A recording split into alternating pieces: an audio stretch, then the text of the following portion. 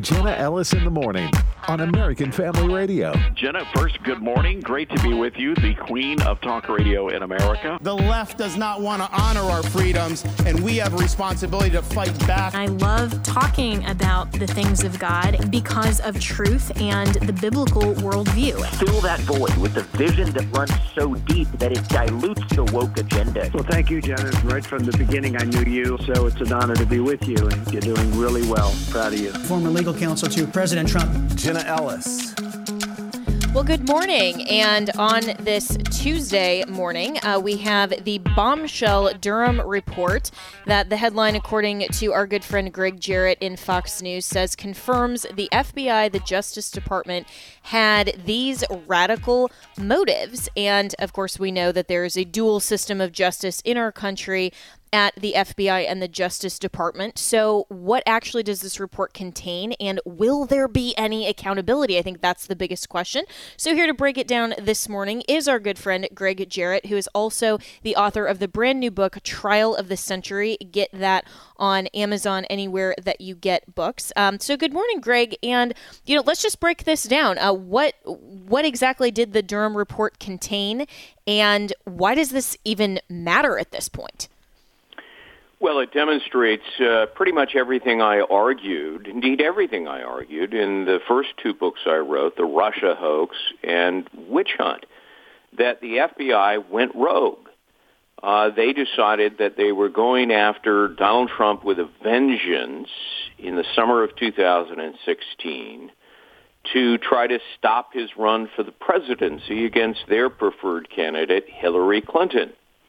And they actually accepted from her Confederates, her cronies, an incredible lie that constitutes the dirtiest trick in American politics, that Trump was colluding with Russia. Now, the FBI debunked that early on. One of the more interesting facts, and actually it's in my first book 5 years ago, on the very day that James Comey was clearing Hillary Clinton of the many crimes she committed in her email server scandal, her employee, Christopher Steele, the ex-British spy, was meeting with the FBI in London and handing over the dossier that Hillary Clinton had financed. It was a collection of lies. None of it was true.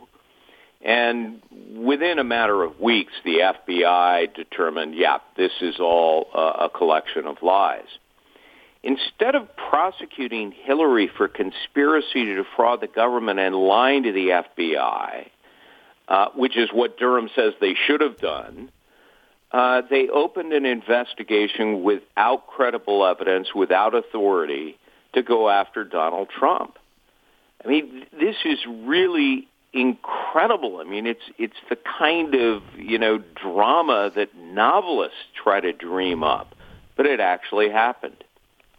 And isn't it incredible that we are discovering, years later? I mean, Durham drops this report 6 months after the midterm elections. This is fully exonerating President Trump with everything that he said contemporaneously back then. And yet, to quote Hillary Clinton, at this point, what difference does it make, right? Because we're not seeing genuinely any accountability for the people who are in government, who have weaponized government to go after their political opponents. I mean, this is a hallmark of a banana republic that would use the tools of law enforcement to persecute a political opponent, to try to remove them from office. The whole impeachment, and I mean, I'm old enough to remember, Gregg, when you and I were legal analysts trying to say at the time there is no evidence that this should even have happened, and yet this dominated the airwaves for years, actually. I mean, not just during the whole Mueller testimony, but everything going on and how the Democrats tried to undermine President Trump from before day one. So the question then becomes, all right, so this happened, but we're not going to see likely any criminal prosecutions of anyone who was responsible for this. And that's what's frustrating to I think any of us who have a sense of justice, why not? Well, the sad coda, you're right, is that this is, none of the people involved in perpetrating the Russia hoax to rig an election and destroy a presidency will ever be held accountable. Durham did bring 3 cases. One, he obtained a plea of guilty. Kevin Kleinsmith, the FBI attorney who doctored records to lie to the FISA court, but he got a slap on the wrist. And then he brought 2 other cases. Igor Danchenko was the original source for the phony dossier, but he was acquitted in front of a jury. But it wasn't a jury of his peers. You cannot get a conviction in a political case in Washington, D.C. or, Northern Virginia. He brought another case against Michael Sussman, who also, he argued, lied. It's pretty clear he did. But again, in Washington, D.C., you're not going to get a conviction. What was it? 95% of people in the jury pool voted against Donald Trump. So, it is sad. I think the other people who were involved in this who will never be held accountable are the mainstream media, who were riven with bias, hated Trump. They happily became, witting accessories to the collusion lie.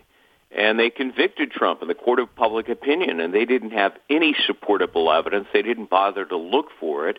They simply accepted the lies that were fed to them, some of them by the FBI, as gospel. And, those of us who got it right were mocked, demeaned, ridiculed, criticized, threatened. But the New York Times and the Washington Post, who got it fundamentally wrong, what did they get? Coveted Pulitzer Prizes.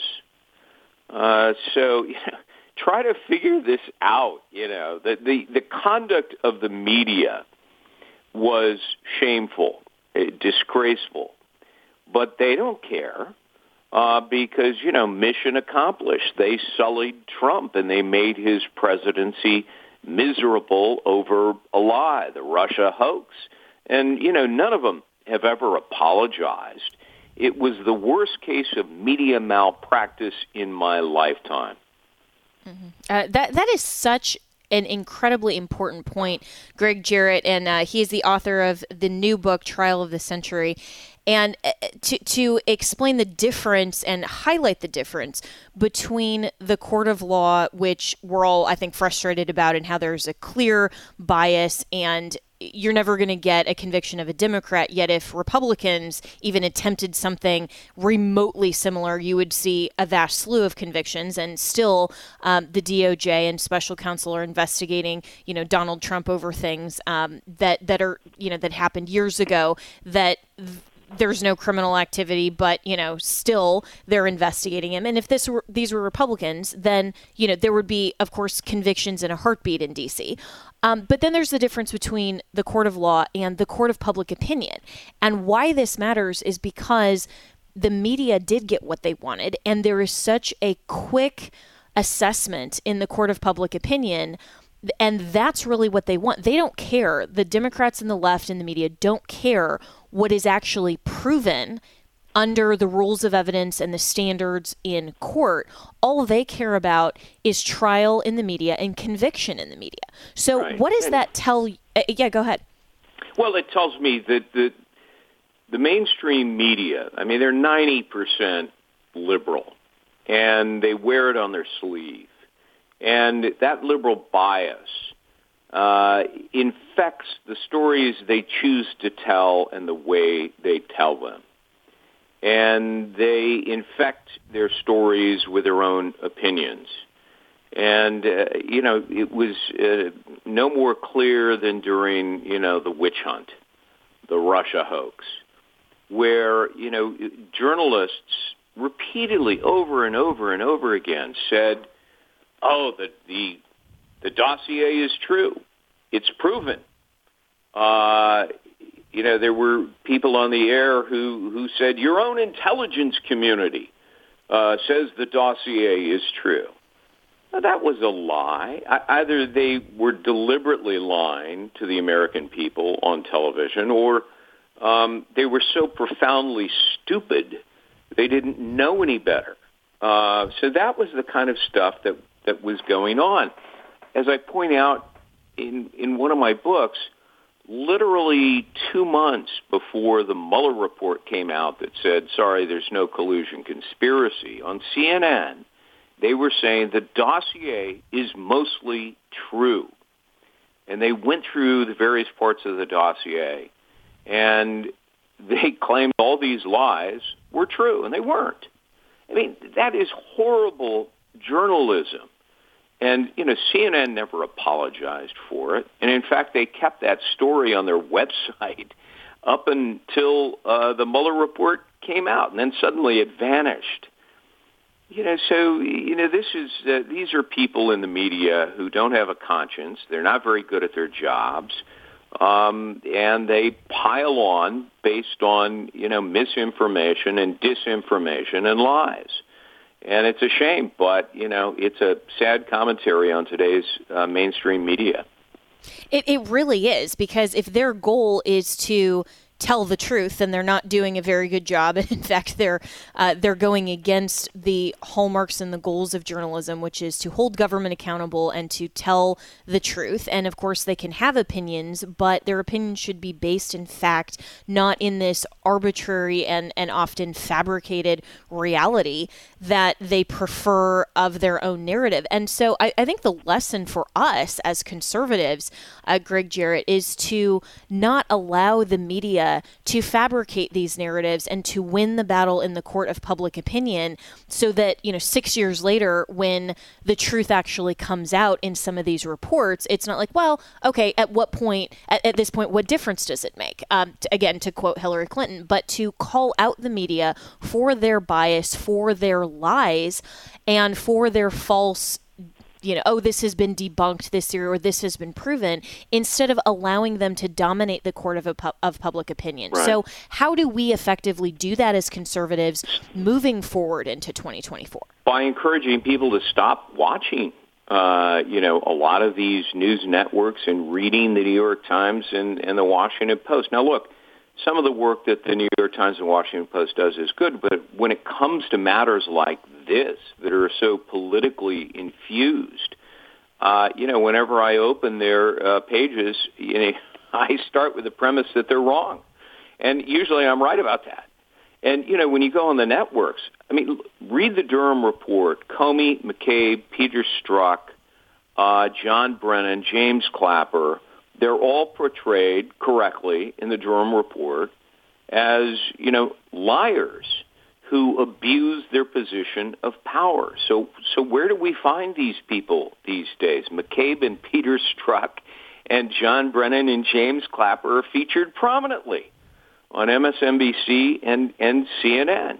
And they continue to spew their nonsense. And people, I guess, gullible, naive, believe what they see on television. I think it's up to us to tell them, don't believe them. But, that's an uphill battle. Yeah, absolutely. And it starts with the premise of we actually want to discover the truth, because in my younger days when I was very naive and I think bright-eyed and bushy-tailed, it was more like, if I just tell people the truth, they'll be like, oh, Jenna, thank you so much for actually telling me what the truth is, because I didn't know. But I think so many people don't want to see the truth. They actually want to believe their preferred narrative. So we have to start there, and we have to get back to not only telling the truth, but actively encouraging people to seek it and to want to know the truth. So Gregg Jarrett, thanks so much. And his new book is called The Trial of the Century. You can find that anywhere that books are sold. Follow him on social media. His piece is Bombshell Durham Report confirms FBI Justice Department had these radical motives. And we will be right back with more here on Jenna Ellis in the Morning.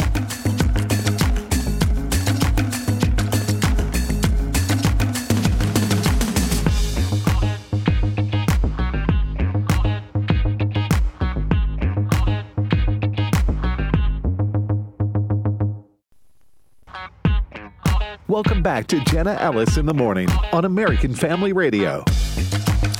We are discussing this morning the outfall and the political, the political problems with the country in the wake of the Durham Report that dropped yesterday, and kind of the bigger picture as well of how the Democrats are fundamentally trying to destroy this country through tearing down our rule of law, through tearing down our institutions of government, and through manipulating them, weaponizing them, and ultimately tearing down our U.S. Constitution. And so I'd like to welcome my next guest, who is, of course, a friend of this show and a great friend to me personally. His family is just wonderful. The great Don Huffines from the great state of Texas, who formerly ran for governor, state senator, and now is the president of the Huffines Liberty Foundation.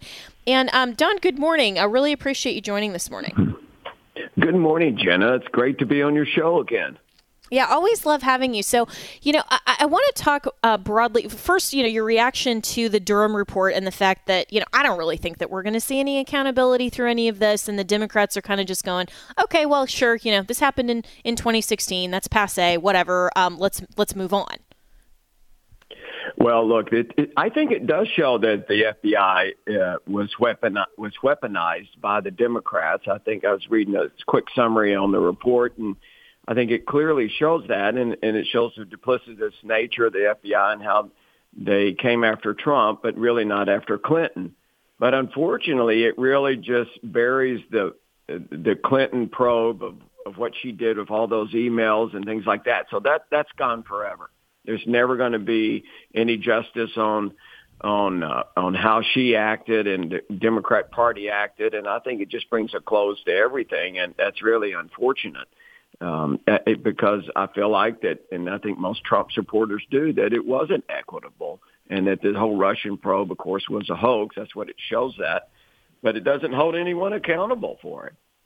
Right. And Durham even said in the report that, and I'm quoting this now, there's a continuing need for the FBI and the department to recognize that lack of analytical rigor, apparent confirmation bias, and an over-willingness to rely on information from individuals connected to political opponents caused investigators to fail to adequately consider alternative hypotheses and to act without appropriate objectivity or restraint in pursuing allegations of collusion or conspiracy between a U.S. political campaign and a foreign power. And then he goes on to say, although recognizing that in hindsight is much clearer, much of this also seems to be clear at the time.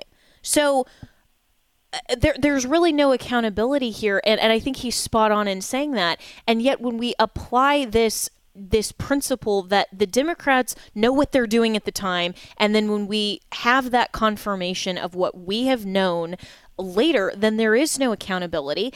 And that's what's going on even in the state of Texas. And so kind of from a more broad perspective, Don Huffines, there is already this kind of overwillingness as well by blue city district attorneys that are targeting people who defend themselves or others. And we're starting to see this whole philosophy of just trying to destroy political opponents instead of enforce the rule of law and the constitutional protections, even in other situations like, for example, the Manhattan District Attorney. And now even what happened last week while, I was on vacation last week, but what happened in the New York subway incident where now this young military officer is being charged with murder for genuine self-defense. And that also happened in the wake of the 2020 protests in the blue city of Austin, Texas, to another sergeant who was defending himself as an Uber driver at the time. So, I mean, all of these things, I think there's a connection there. And there's a lesson to be learned from conservatives in how Democrats are prolifically ignoring the rule of law. Well, there is a big lesson, of course, to be learned, Jenna, and it's the fact that the Democrats, which are really socialist and communist, and this is an attack on America, but they're very clever and they're very good at what they do. And George Soros is, of course, at the heart of part of the problem when he went out several years ago and made a concerted effort to take over and manipulate, and legally or illegally, it didn't matter, the district attorney elections in all the major metropolitan areas of the United States of America. Texas is not immune to that. All the major cities and counties in Texas were major being population centers like Dallas, San Antonio, Austin, Houston. They're all controlled by the left. And the DAs are controlled by the left. And the DA is the only one, as of course you know. You would certainly know. You work for him. Yes, I did. They'll prosecute criminal crimes. And so we've got these leftists, these communists running the district attorney's office and with really free reign to do whatever they want. And it's very, very difficult to hold them accountable. And who's going to hold them accountable? And I mean, the attorney general, maybe a little bit, but not really. They don't have the legal authority to do that in Texas. So we've got a lot of patriots that are getting prosecuted when they shouldn't be, and we've got tons and tons of criminals who are getting let off when they shouldn't be. And it's a communist plot. Mm-hmm. Absolutely. And Don Huffines, who is the president of the Huffine Liberty Foundation, joins me. And this is such an important point to underscore, that I think conservatives are recognizing how much the law and law enforcement matters. I mean, even just a few years ago, before kind of the rise of the Soros-funded DAs and this intentional push by the left and the Democrats to take over the institution of the executive law enforcement functionality, really weren't, we really weren't paying attention as much. Like, we were paying attention to the more prominent political elections, like, our members of Congress, our state legislators, hopefully.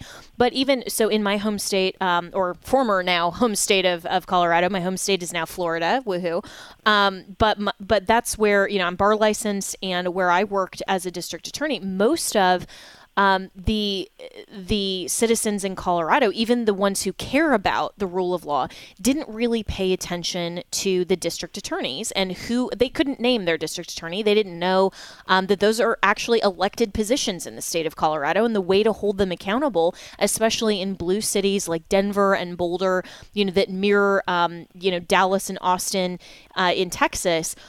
The way to hold them accountable is to make sure that you are out actively campaigning for and encouraging people to vote for the people who will actually hold those positions responsibly, and they will enforce genuine justice that is unbiased. There's a special rule, and a lot of people don't realize this, there's a special rule in the Code of Attorney Conduct that actually governs the special responsibility of a prosecutor to do whatsoever justice requires and to be unbiased. Because as I was taught, that as a district attorney, your client is justice, not politics, not partisanship, not not your trial record. None of that matters. But we've gotten so far away from that.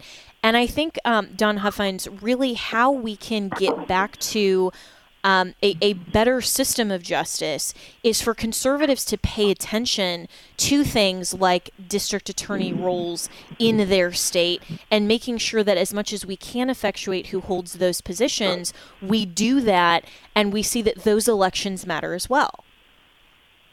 You're of course, absolutely right, Jenna. The district attorney is extremely powerful and extremely important that conservatives or Republicans in general pay attention to these races. But in Texas, we've got additional issues to deal with, and that is our judges.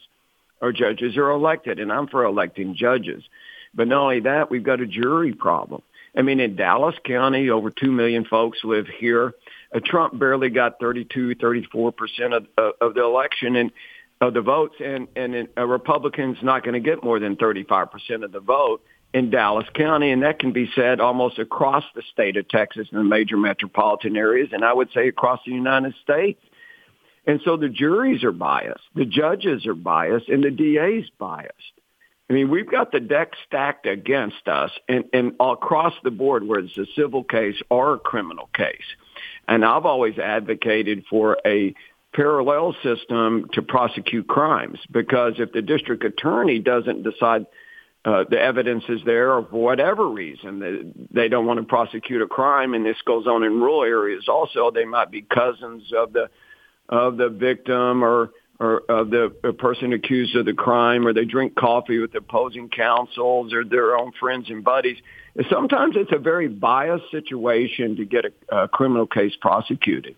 So why don't we have a system set up where the victim's family or whatever can hire their own prosecutor, or can go to the attorney general in the state and try to get justice if the district attorney's not going to deliver. Right. And this is where we have to have a conversation nationally and also substantively in the states to say, okay, how is our system being compromised and what are the solutions that we can present? Because, you and I would agree, and we talk about this often, Don Huffines, that our Constitution is brilliant, and how our founders founded this republic with the separation of powers and with federalism is a brilliant system.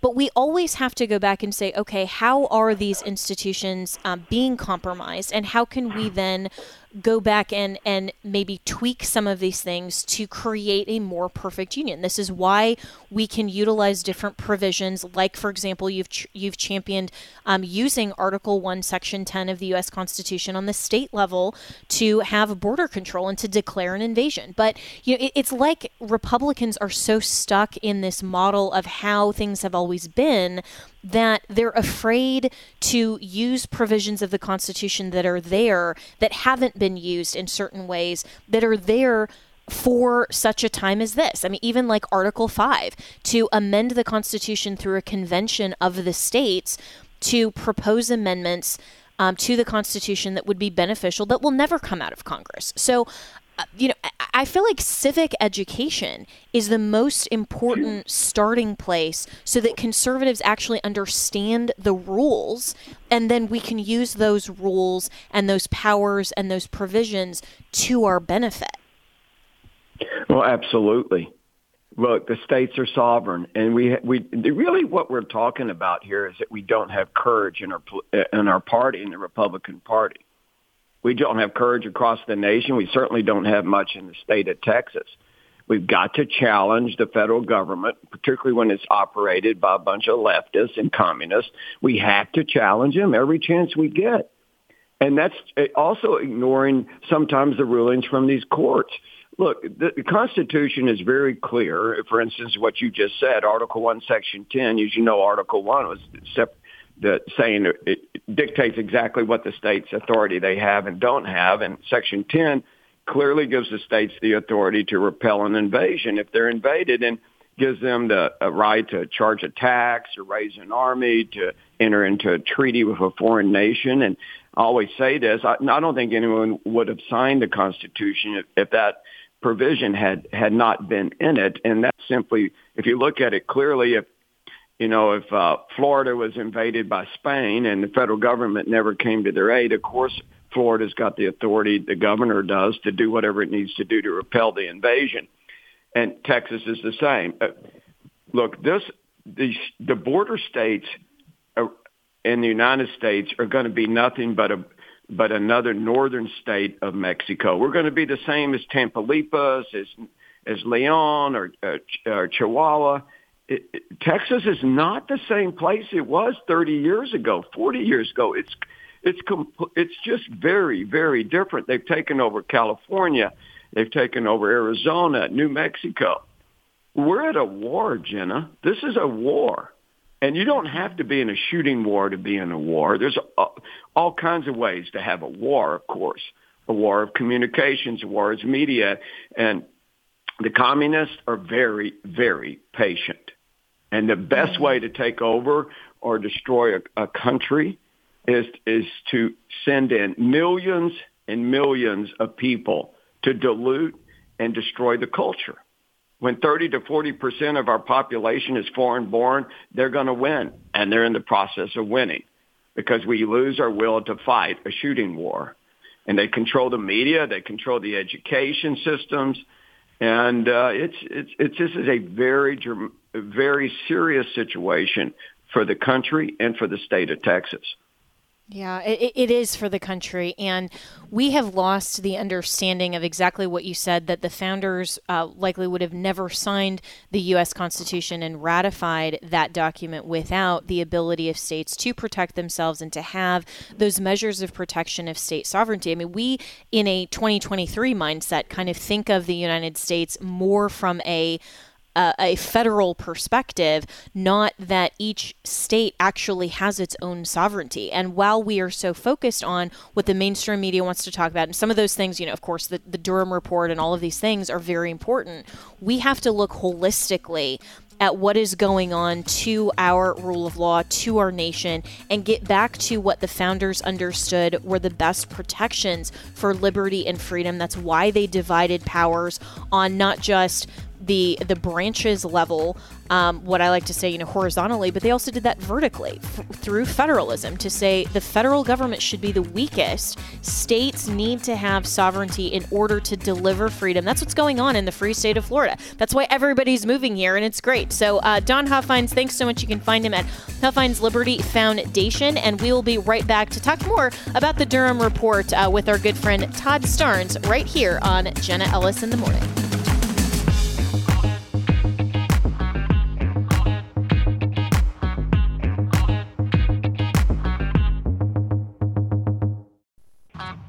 Speaking truth with love. This is Jenna Ellis in the Morning.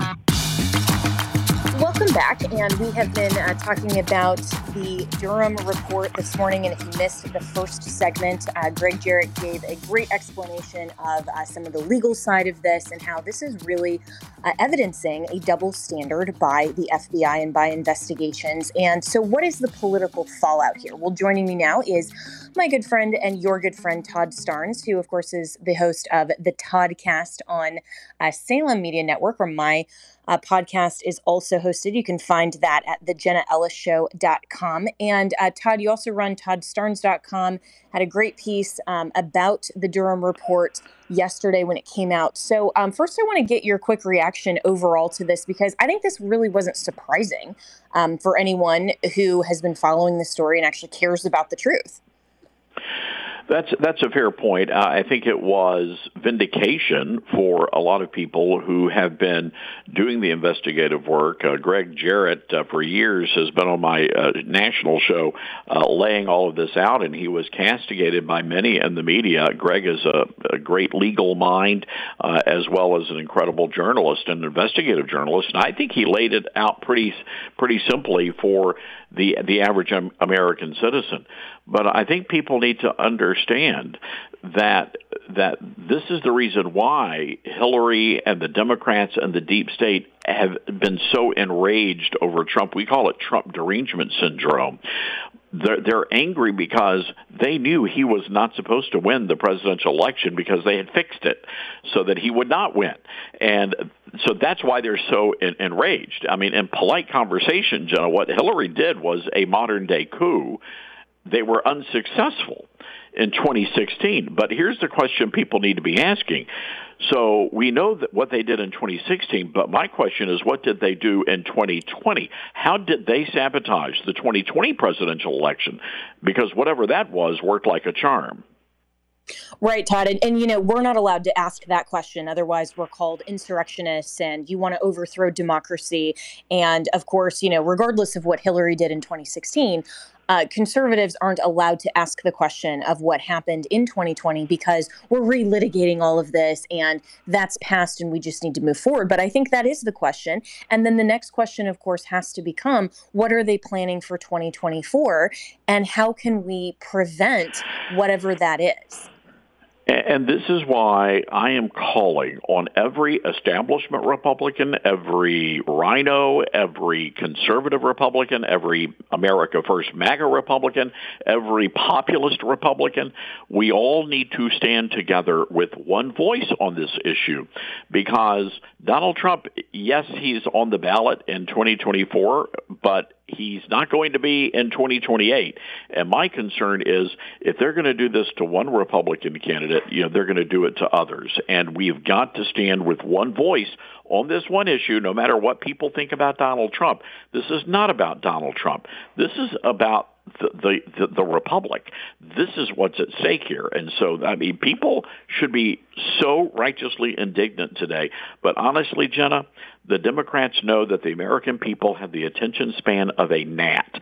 They have the mainstream media in their back pocket, and they know there's not going to be any repercussions for what they have done. Yeah, and Todd Starnes, that it really is the problem here, is that there is no accountability.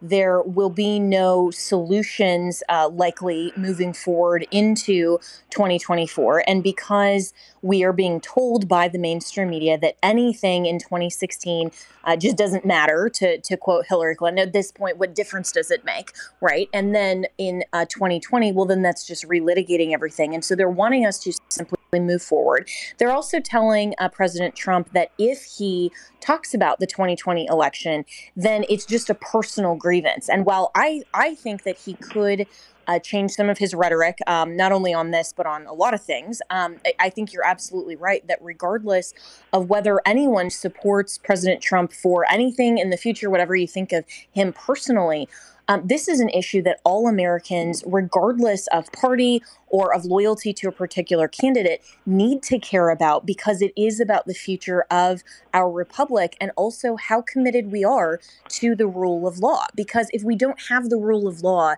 then everything else goes away and we're no better than a banana republic. And so, what can the solution then be? Because, looking at the rule of law and even seeing what Durham concluded, he's suggesting that the FBI failed to uphold their mission of strict fidelity to the law and all of those things. But okay, that's a conclusion. Now what happens? What should be the legal fallout? I think we know that. But what will be, in your opinion, the political fallout of this moving forward and also looking backward? Jenna, that's the great unknown. Here's what I think should happen. I think the FBI it's not even mission creep anymore. They have completely lost focus of their mission. And I think the FBI needs to be defunded and dismantled. That's what needs to happen. I doubt that will happen. Honestly, I don't think there are going to be any political ramifications over this. The Republicans have proven for well over a decade that they are incapable of actually leading any investigations that result in criminal prosecutions. So I'm not really all that hopeful that people are ultimately going to be held accountable for what the Democrats tried to do. Yeah, I would agree with you. And that's what is very frustrating to the people who care about righteous justice, which I think I can confidently say is the vast majority of those listening to this program and people at AFR who understand that justice is actually a characteristic of the nature of God and of truth. And if we don't have justice in a society, if we don't have consequences for breaching the law, if we don't have free and fair elections, for example, then we really don't have a system of justice that is working and functioning properly.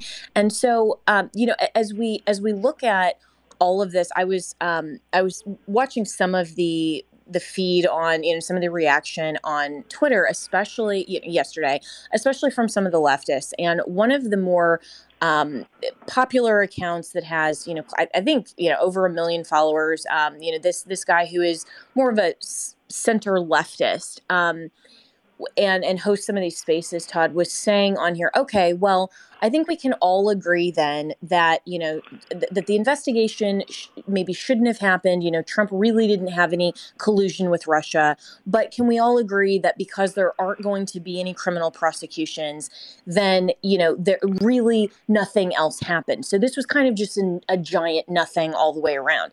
And I feel like that's how the left is going to try to spin this, to say that because there likely will be no criminal prosecutions, that means that nothing happened that was deserving of a prosecution.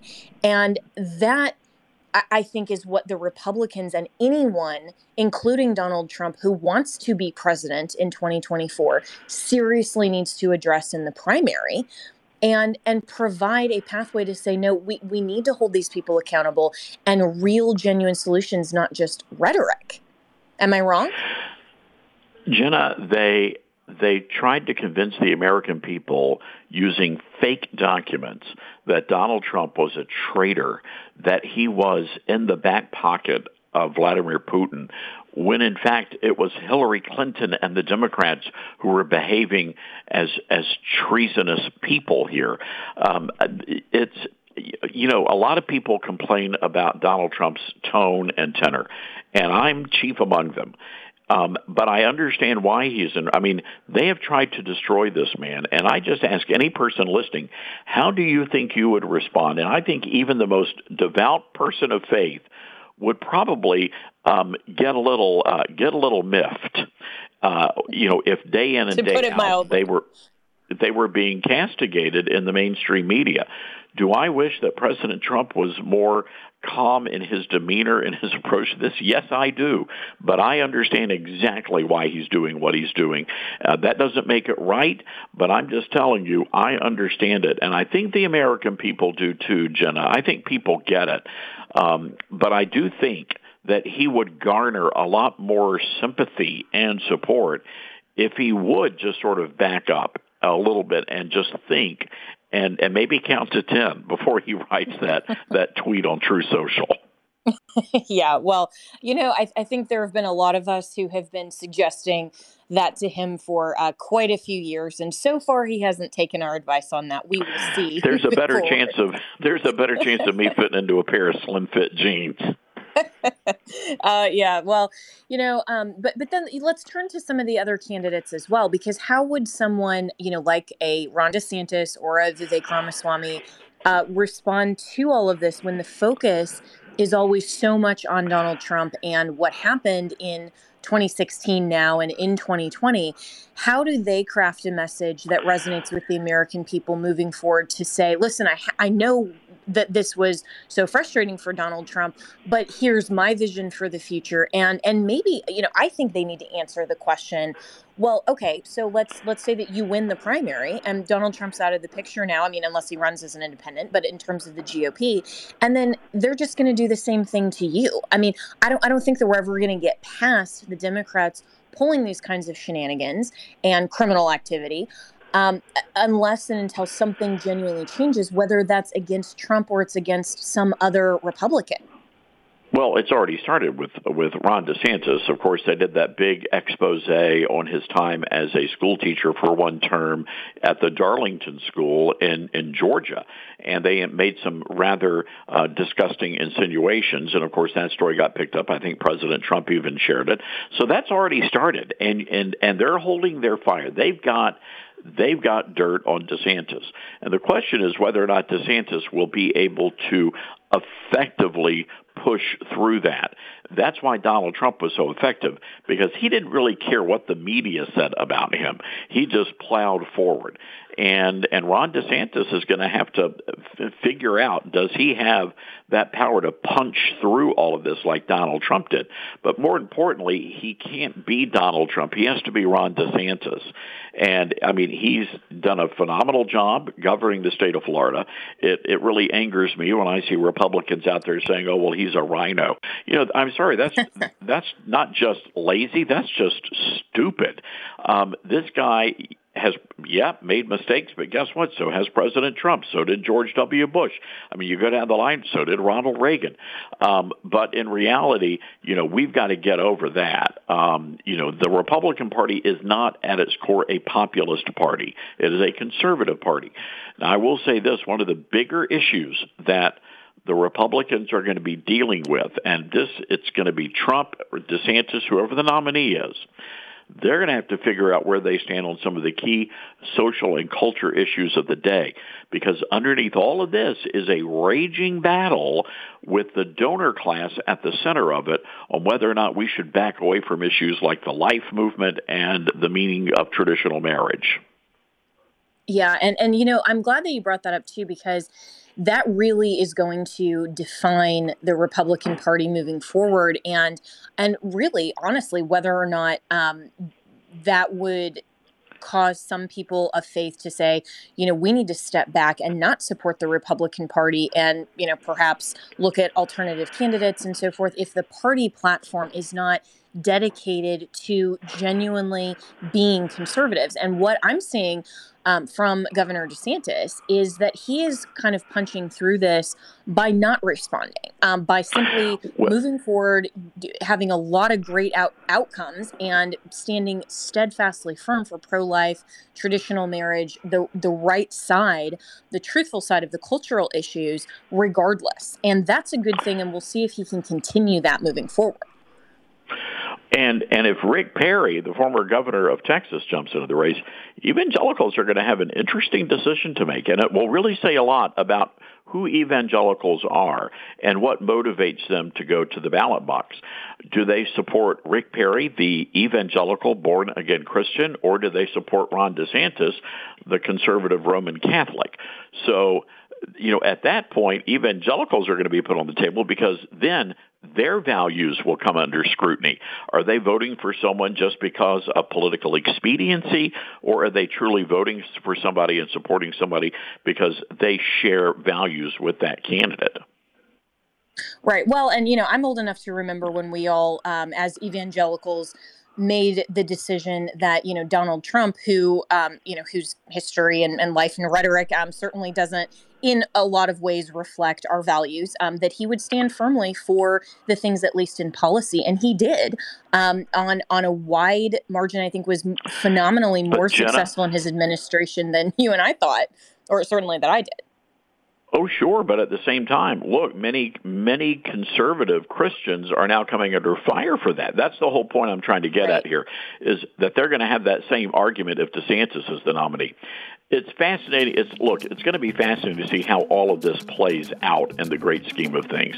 I don't care who the nominee is. They're getting my vote. It's better than the alternative. 100%. And this is where I think if we can continue to stand firmly on the truth, and I hope that the attacks against DeSantis will stop, and that we do have the united front as conservatives to tell the truth about everyone, to tell the truth about what happened to Donald Trump, and to tell the truth about the phenomenal success that DeSantis has had in Florida, and move forward knowing that the real enemy are the people who want to destroy this country. So Todd Starnes, thanks so much. You can find him at toddstarnes.com. That is all the time that we have for today. But you can also contact me, Jenna, at afr.net to tell me your thoughts about the Durham Report and moving forward as a country. I will join you tomorrow morning right here on Jenna Ellis in the Morning. The views and opinions expressed in this broadcast may not necessarily reflect those of the American Family Association or American Family Radio.